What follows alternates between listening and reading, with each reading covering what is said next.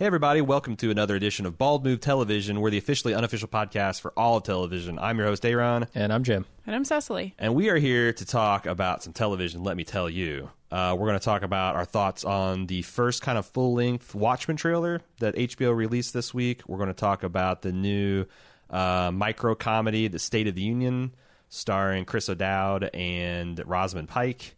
And then Cecily and I are going to pitch people on Harlots, the Hulu series about harlots. We like harlots. Well, you don't say. Let's talk about Watchmen first. We've all seen it, the trailer. We all have a lot of expectations because this is the follow-up to The Leftovers by Damon Lindelof. He wrote like a 4-page letter to the fans last year talking about how much he loves The Watchmen and how much respect for the source material he has. But I haven't seen like a lot of ideas about what it might be about. I thought it might be, because I know it wasn't going to be a retelling of the movie or the comic book, but I thought it might be like of that piece, like a reimagining with different characters, but essentially the same political situation and in the same time period. What did you guys think of the trailer, I guess, and what do you think we can piece together about what this is about? Well, it seems like to me that they're going an entirely different direction, which is to sort of set it pretty far after the events of The Watchmen and kind of follow on logically to where all of that might lead in a society. Yeah. And I think that's a really smart angle to take because it allows you, it just kicks open so many doors to, do allegories to today's climate when it comes to our society. It allows you to tell new stories, right? Like, it's so easy in these types of adaptations to get stuck in the source material and for it to almost become boring in that kind of way. But this just opens up so many possibilities. Yeah, it serves as like a sequel. It feels like it's 25, 30 years after I'm assuming the Dr. Manhattan / Space Squid Gambit, depending if you're a movie watcher or a comic book reader. And, the hope was that would solve all the world's problems. Seems like the world's split. Like there's a faction of people wearing Rorschach masks, chanting tick-tock, tick-tock because the Armageddon's coming. It seems like there's a militant fascist branch, maybe based on The Comedian, because the cops are kind of looking like fascists and they're wearing yellow masks. Yeah.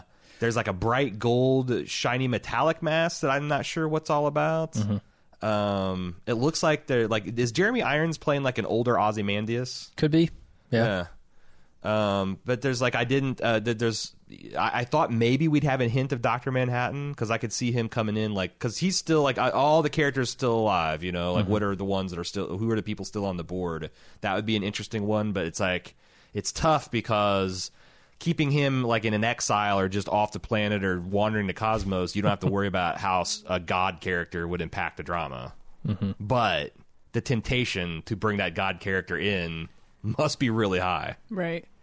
I think it looks really interesting. I'm not that familiar with the graphic novels at all. I haven't read any of that, but the movie I've seen quite a few times. I feel like it's one of those movies that every time I watch it, I feel like I need to watch it again because I didn't take in all of it. Yeah. It's proof that Zack Snyder can make a really good comic book film. Yeah, that's fair. I feel like this is going to have a lot more of that. I don't know. Is this based on a graphic novel or is this brand new? I mean, it seems loosely based on the characters and the themes of, the Watchmen comic and the movie, frankly. Like, this is to the Return of the Jedi, or this is like The Force Awakens to Return of the Jedi. Like this is 30 years later what's happened.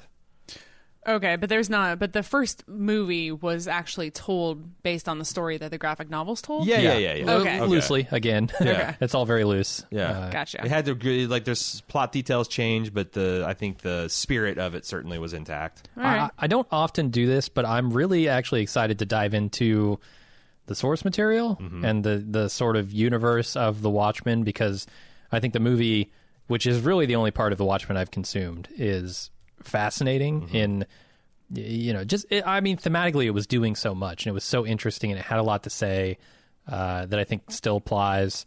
And I'm interested to dive back into that like full force. Go read the comics. You said there was even a series of new comics that they've done with Yeah, some of the characters. None of this was authorized by Alan Moore because he's essentially disowned everything about this because that's what he does. As soon as he creates something, he takes gasoline and wants to burn it and keep it from being commercialized and what. And you know, he's got valid reasons for a lot of that too. But they had a series of like Ozymandias, you know, what did he look like as a child? How did he become? It's kind of like essentially going back and telling the prequels to these stories. And there was like a 5 or 6 graphic novel set around these different characters that came out about 5 to 6 years ago that I've read. But yeah, it's one of the few superhero things that has ever kind of stuck with me. Yeah. So, well, I mean, it's excited. also great timing for this coming out because I was thinking, like, you know, Watchmen is a great deconstruction of superhero myth. And it came out like at the very cusp of, you know, obviously the novels came out in the 80s. The movie came out at the very cusp of the dawn of the superhero movie age. And now we've had a whole decade of this under our belt. I think it'll be interesting to go back and, you know, see like what a deconstruction of that looks like now. You know? if that's going to be what they're doing, sure. Yeah. So we still don't have a ton of information, right? It's still just like this one trailer, which is sort of vague to a large degree. I don't know. I mean, the main thing that gets me excited about this, honestly, is Damon Lindelof. Mm-hmm. Like, I love The Leftovers so much, and I loved a large portion of Lost as well. But The Leftovers has left me with such a high esteem for that guy that I'm in for whatever he does, and the fact that he chose Watchmen as his next project is awesome. Yeah. No, and I think that, like, my big, obviously, concern with Lindelof is, you know, can he tell a complex, sprawling story and collapse it back and not lose the plot and I feel like The Leftovers, he had a lot of strong partnerships with that, but like that to me proved that this guy can tell a story that's very character driven and emotional driven and has something to say. So yeah, this is by far, I think, the thing I'm most excited to experience new. Like, obviously I'm excited about Stranger Things, and I'm really, really excited about The Expanse, but like just the new stuff coming out, this is leading the pack for sure. All right. There is actually an article that just got posted like yesterday from Rotten Tomatoes where they're diving in, like piecing together all the stuff that they've been able to piece together about the Watchmen. And I'm going to link in the show notes if people want to look at some more information. But I think it's time for us to move on to the State of the Union, which is another one of these fascinating micro comedies. It was written by Nick Hornby and directed by Stephen Frears. Nick Hornby wrote the novel High Fidelity that was later adapted into a film directed by Stephen Frears. So this is then coming together for another kind of intellectual, fast-paced dialogue comedy, very particular type of comedy. And it's about two couples that are going through marital counseling, and it's entirely told from the perspective of them sitting in a cafe having a discussion 5 or 10 minutes before they meet with a therapist, and how you don't see any of their therapy, you don't see any of their lives. It's just that window of the 5 or 10 minutes before they go into to see the therapist and their conversations. How many episodes did everybody get into it, and how's it working out for you? I saw 2 episodes, and I thought it was pretty good. Yeah. I enjoyed the banter, which is really the only thing there to enjoy. There's not much else. Mm-hmm. But yeah, I really like Rosamund Pike. I really like Chris O'Dowd. And I think they enable this to work, because without some kind of chemistry between the two, it can be an angry chemistry, it can be a contentious one, but I think their chemistry works really well. And as a viewer, they kept me engaged the whole time. Yeah. Yeah, they seem really natural together. Like they have the chemistry of a funny couple that's been together for 15 years. Yeah, you believe it. Right, exactly. I don't like Rosamund Pike because she played a really good villain in Gone Girl. I haven't seen that. And James Bond.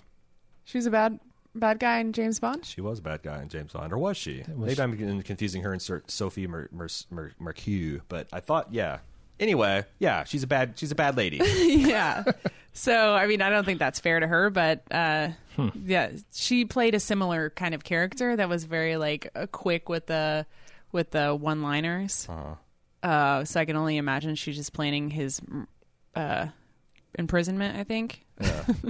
Okay. Spoilers for Gone Girl. Sorry.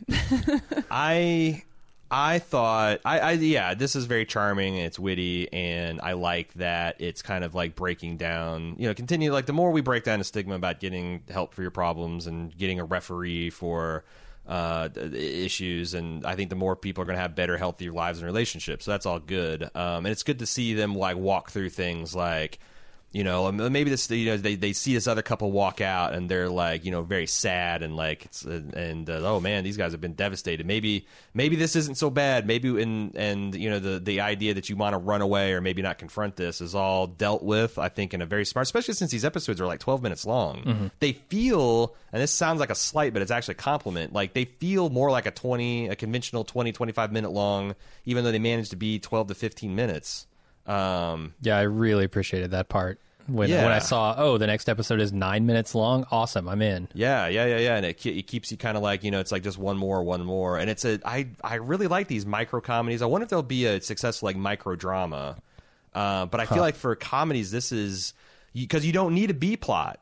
Yeah. You don't need to cut to see what Chandler and Joey are doing when they get free porn in their apartment. You can just stick with the strongest story and tell essentially every scene is its own episode. Mm-hmm. And this feels like a kind of a stage play, because this obviously could just be a table, 2 chairs, and 2 actors in a room, and you just drop the lights. Yeah, a couple spots on them. And at the end of the scene, you drop the lights, you bring it up, it's the next therapy session. And it's really cool. There's something like easy and honest about the whole conversations they're having too, that is sort of strange considering the difficult subject matter, right? Like there's a couple where she has cheated on him with someone else, they're going through marriage counseling, and they're asking really like intimate and tough questions of each other, but also like you said, Cecily, there's something about them together that just makes it not feel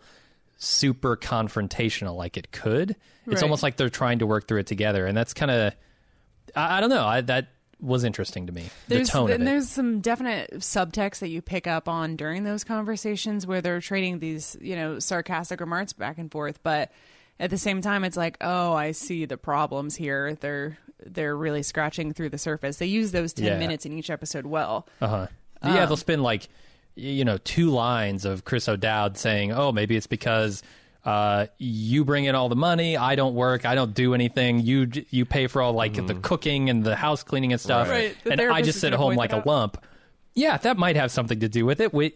The way that they sort of economically put those details into these conversations, I thought was really seamless. Mm-hmm. Yeah, and the first couple episodes especially, I was kind of like, because this is what I like to do. I like to see whose side am I on, and then have the perspective challenged, and it's fun to kind of do that. And at first I was like, it's pretty even-handed, because like he'll say something like that, and you think, okay, well that sounds like, but then you hear her minimize her affair, or try to like, make it seem like it wasn't that, or it's the one-time mistake. Right. I did 3 more times over the course of several. Yeah. And it's like, okay, she's in a little bit of denial here too. And it is nice that there's no yelling and screaming. It feels like in a real relationship that there would be yelling or screaming. Mm-hmm. And then you can see that in other couples that they watch come out of therapy, which is really funny. And you're not this, because we got to like the 4th episode, and it seems like you're supposed to understand that the couple is like 4 episodes. The couple that they see coming in and out are like 4 episodes ahead of them. Okay, because you start seeing patterns of as they get further in therapy, like they start going through the roller coaster that the other couple's doing. The only thing that's disappointing in me is that Chris O'Dowd, like in the episode 3, episode 4, like especially in 3 or 4, just comes out as just like a real fucking idiot. Yeah, like it's hard. It's goofy. It's like he's got such a constellation of mutually contradicting like personality traits that he's starting to feel less and less like a real character and someone who is created to be like this kind of goofy foil for Rosamund Pike, because like he's it's. I don't know that I've ever seen anything with Chris O'Dowd where he hasn't been like that. Yeah. So I wonder if that's just something he brings to the performances. He's not malicious. He's just a lunk in a way that Rosamund Pike is not. And I'm starting to feel like at first I thought, oh, this couple, is this going to be about them getting back together? And now I'm starting to be like, I don't know how I feel about this, because they do feel like they're fundamentally different people. Like I think she points out at one point that like, you know, we've grown up and we've got different ideas of like what 40 looks like. Like he just wants to give up on life and become a 65-year-old, and she's like, I think 40 is just being 30, except for you have to go to the gym more. And I could see that being like super frustrating. Like because I kind of identify more with the Rosamund Pike side of things. Like you shouldn't slow down just because you're getting older. You should. That's when you start getting old, when you decide, fuck it, I want to slow down. And I think it's also, there's a lot of like the Chris O'Dowd character is, for whatever reason, it's that they hint that like maybe the loss of his job it really set him on his back, but he feels kind of like, you know, weirdly emasculated, like a lot of dudes walk around feeling today, but he can't like point to any one reason why, and it's causing him to be emotionally walled off. I don't know. I guess I could see it going either way, and I'm along for the ride. And hell, it's 10 minutes at a time. Who doesn't Right, have the time whole for that? thing is like less than an hour 40, so you know it's less than a short movie. Yeah. It's like a movie with intermissions every 10 minutes. Yeah, But it's like, I don't know, like, it's because if you haven't tried these, like, it does seem like because I've been following Dan Harmon's girl or fiance, just got a micro comedy series greenlit. It seems like there's a lot of interest around this to kind of, because it's so great. This works. You know, you saw a lot of stuff like that comes on Netflix, but they still have like the commercial breaks baked in. Like Birdie and Tuca was like that. Like you can see where like they it pitched dips this to black, and then yeah, it has with the logo, and then it comes back with the logo again, and you just keep on weird. moving on. It's like a podcast that hasn't sold ads, you know. Hey, we're gonna take a break, 5 seconds of music. Oh, no ads were slotted in there, so we just come right back. It seems like they've like, what's cooler than that is what about a format that we can sell on YouTube, or we can sell on a flash in the pan streaming service, or you could package up on Hulu or Netflix, or like what, or play in the commercials like The Walking Dead did. Yeah, That one airplane micro series. yeah. I could see, honestly, I could see something like this, like on a PBS, like, you know, like, because there's always like a 10-minute gap at the top of their hour when they do like play something. There's like so many ways you can slot this in, and so many ways you can consume it. And again, like this does feel like, just like when I've watched these things, it feels like comedies with the B and C plots removed.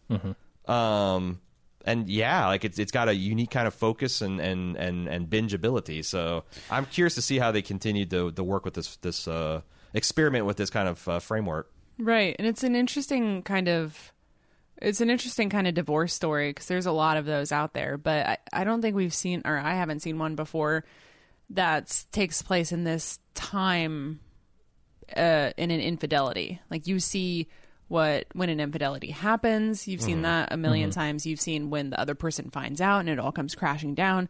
But they're at a point when they're still in therapy, they're still working through it, but also it's not painful to talk about it. She can, say the other guy's name. She can talk about the sex, and it's not like tears and these kinds of emotions. Oh, see, I had a different take. I think that like it feels like they're consciously putting off dealing with Matthew.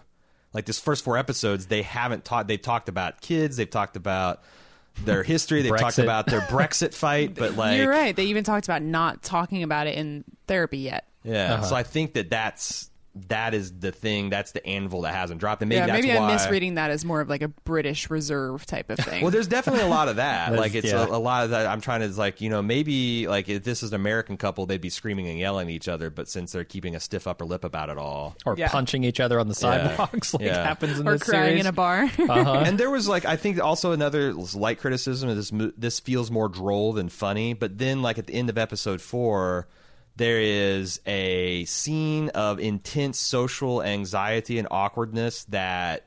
Oh, so Chris O'Dowd is in this? Yeah, that was played so pitch perfect and was such like a social anxiety Chernobyl. Like it should have stopped at 4 or 5 different points, but people continued. The test must go on. And I was just like fucking laughing myself silly to just how like, oh my God, can you imagine being this guy and you imagine being this woman in this situation? And I'm like, okay, that's a nice like a little mini kind of cliffhanger or comedy cliffhanger to put in there. So yeah, it's good. I'm very pro micro comedies. Yeah, I'll keep watching it. I've got 8 episodes left, so a little over an hour. Probably just binge through it on the weekend. Cecily and I finished Tuca and Birdie. Oh yeah. That is continued to be Very enjoyable. I was surprised by where it went. There, like it's like some of that later material was so heavy, and I felt like it was almost outside of the show's performance envelope. But it kind of stayed honest, and there was some stuff like if they go down this plot line and there's no repercussions for it, then why even go? But they kind of like, there was like relationships got changed by this heavy stuff, and I felt like it was still very funny, but like again, this feels like morality tales for adults. Like it's the classic like Odd Couple where you got this button down like high achieving person and they got like this slovenly but free spirited friend.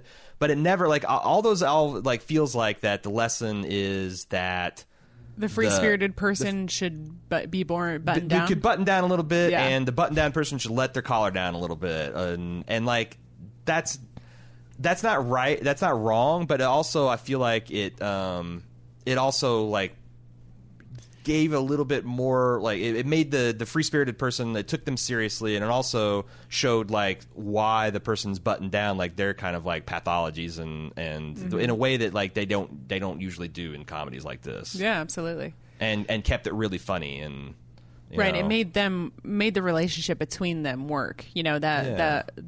That difference of personality wasn't like a source of strife for them. Right. It was just Right. something they connected on.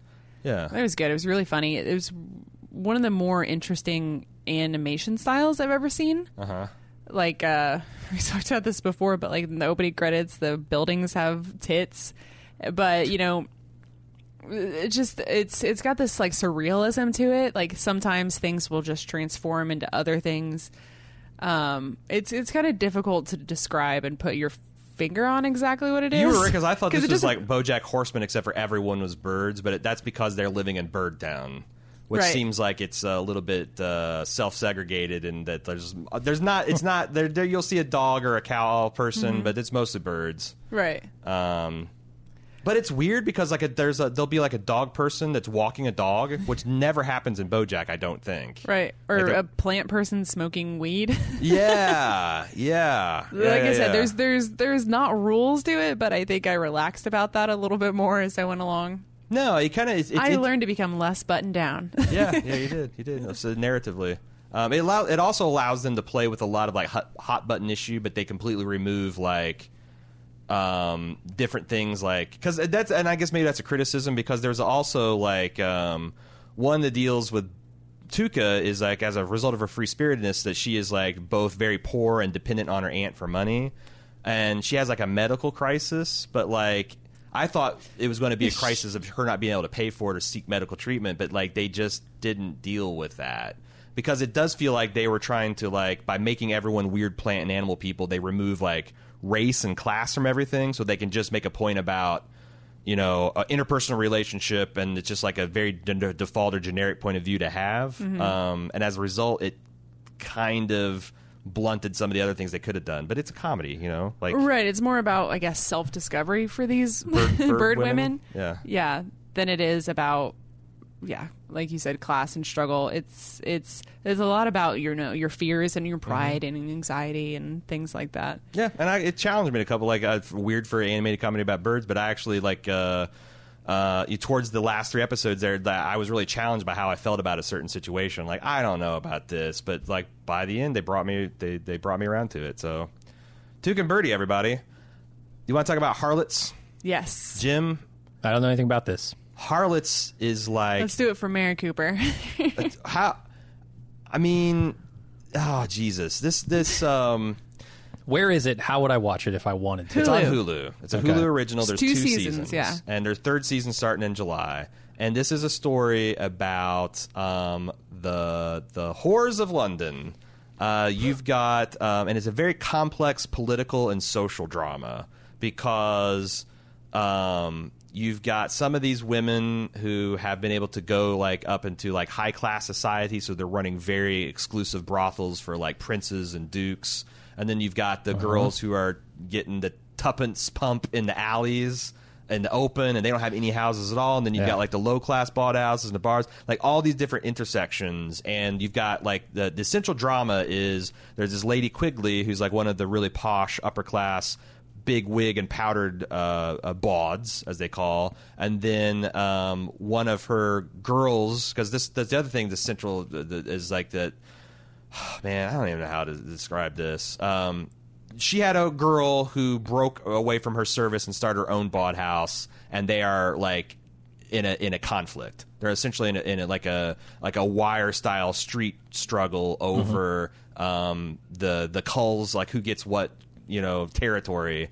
And it's so fascinating because these women are simultaneously very powerful, but they're also victimized constantly. And they only stay alive by the secrets that they can gather and the political strings that they can pull, and they sick the magistrates on each other, and they try to corrupt justices, and it's just like it's such a fucking house of cards, because when these women are competing each other, it's like this Cold War struggle where, well, I bribed this person. Well, then I found that he's got a deep secret that he doesn't want. Well, I found the person who's got parsonage or patronage over him. And it's just like this, like everyone's like this race to get this political power. And it's just like fucking awesome.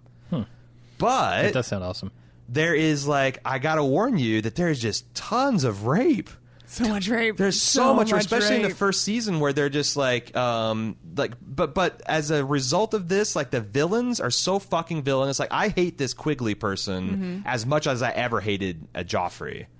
And there's scenes like there's some of the better scenes is like this that demonstrate how evil this woman is. Like one of the things she does is procure virgins for gentlemen to deflower. And it's like, imagine if like Lady Crawley from Downton Abbey goes into like a waif house and with all of her finery on, and she finds one of the girls, the youngest girl there, and she's like, oh dear, you look miserable. Have you any family? Oh, you poor thing. I have a great house, and I have a position as a maid that's opened up there. And like the woman, the girl's like, oh my God, thank you. This is such a dream come true. And then she's going to be raped and then kept as a sexual slave. And it's like, that stuff really happened, and it's so fucking they play it so straight up, like how evil it is to essentially trap and ensnare these women and take advantage of them, that you really want to see her go down. Oh my God, I can't wait for her purple wedding moment. Holy shit. Are we talking spoilers for the first two seasons? No, I don't want to talk spoilers. I feel like because we kind of want to cover this when it comes in July. No, we definitely want to. I want to do like a preview pod where we do spoilers. I'm just trying to sell people on it. Okay. I'm sold. It start like one of the stars is Jessica So Finley good. Brown from Sold. Downton Abbey. Jessica Brown Finley. Jessica Yeah. Brown Yeah. Finley, and she is fucking dynamite. Yeah. She has the probably hardest name in Hollywood to remember, simply because it should be Jessica Finley Brown. Right. That's the way names work, but Yeah. hers works the opposite way. Yeah. You I always put the- don't know why. It just, You always put the Finley before the color modifier. Yeah. They just can yeah, completely Brown's the flip it last around. name.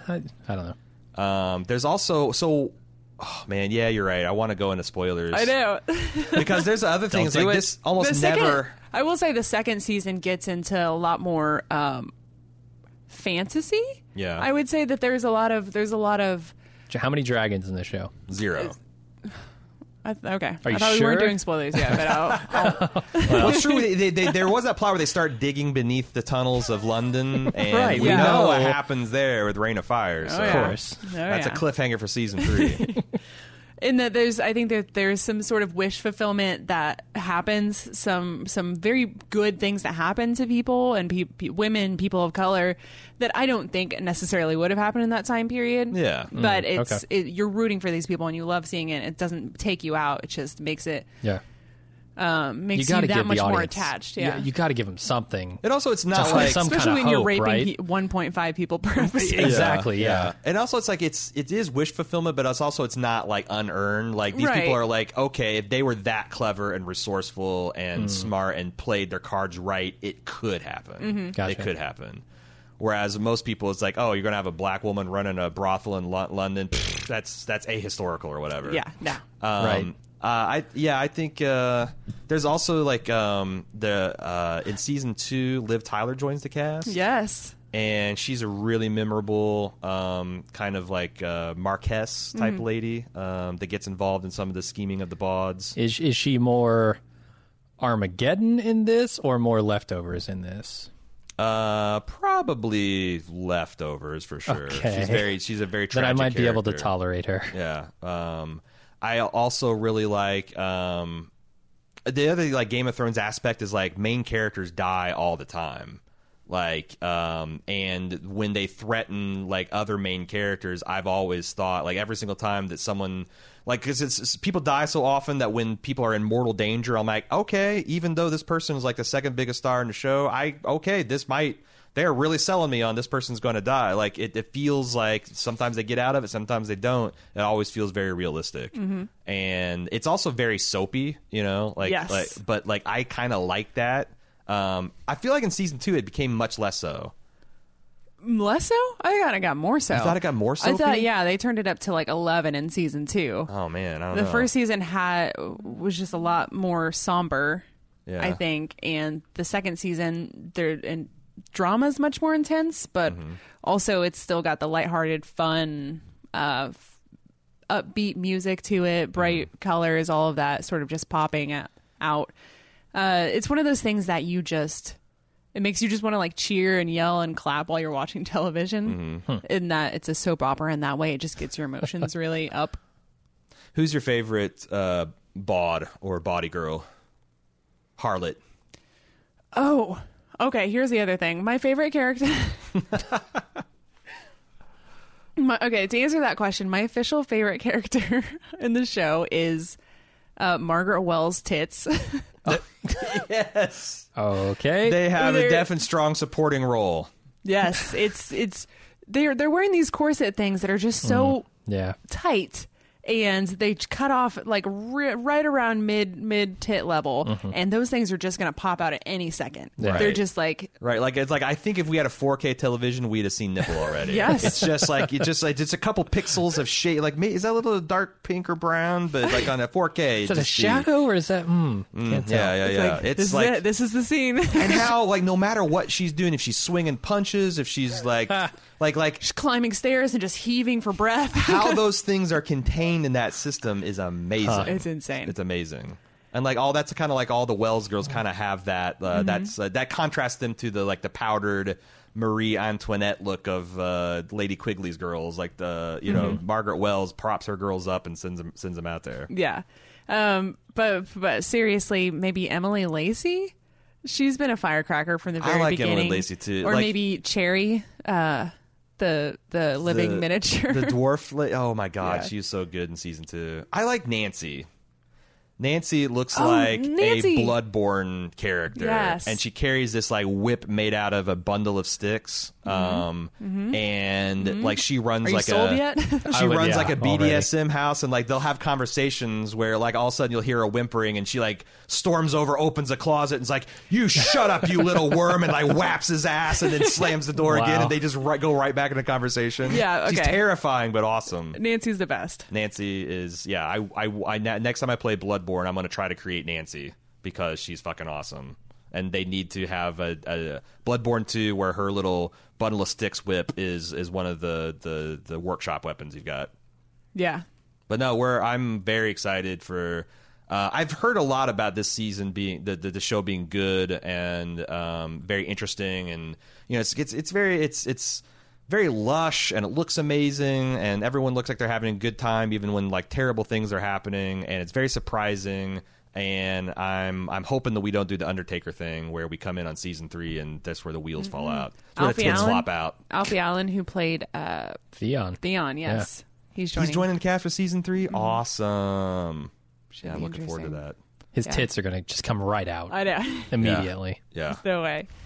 I feel like I'm missing someone else that like a notable other casting person that but there's just a lot of like people from Harry Potter and from Game of Thrones like pop up as side characters. The guy who played the Oh, from Penny Dreadful, the Simbeni?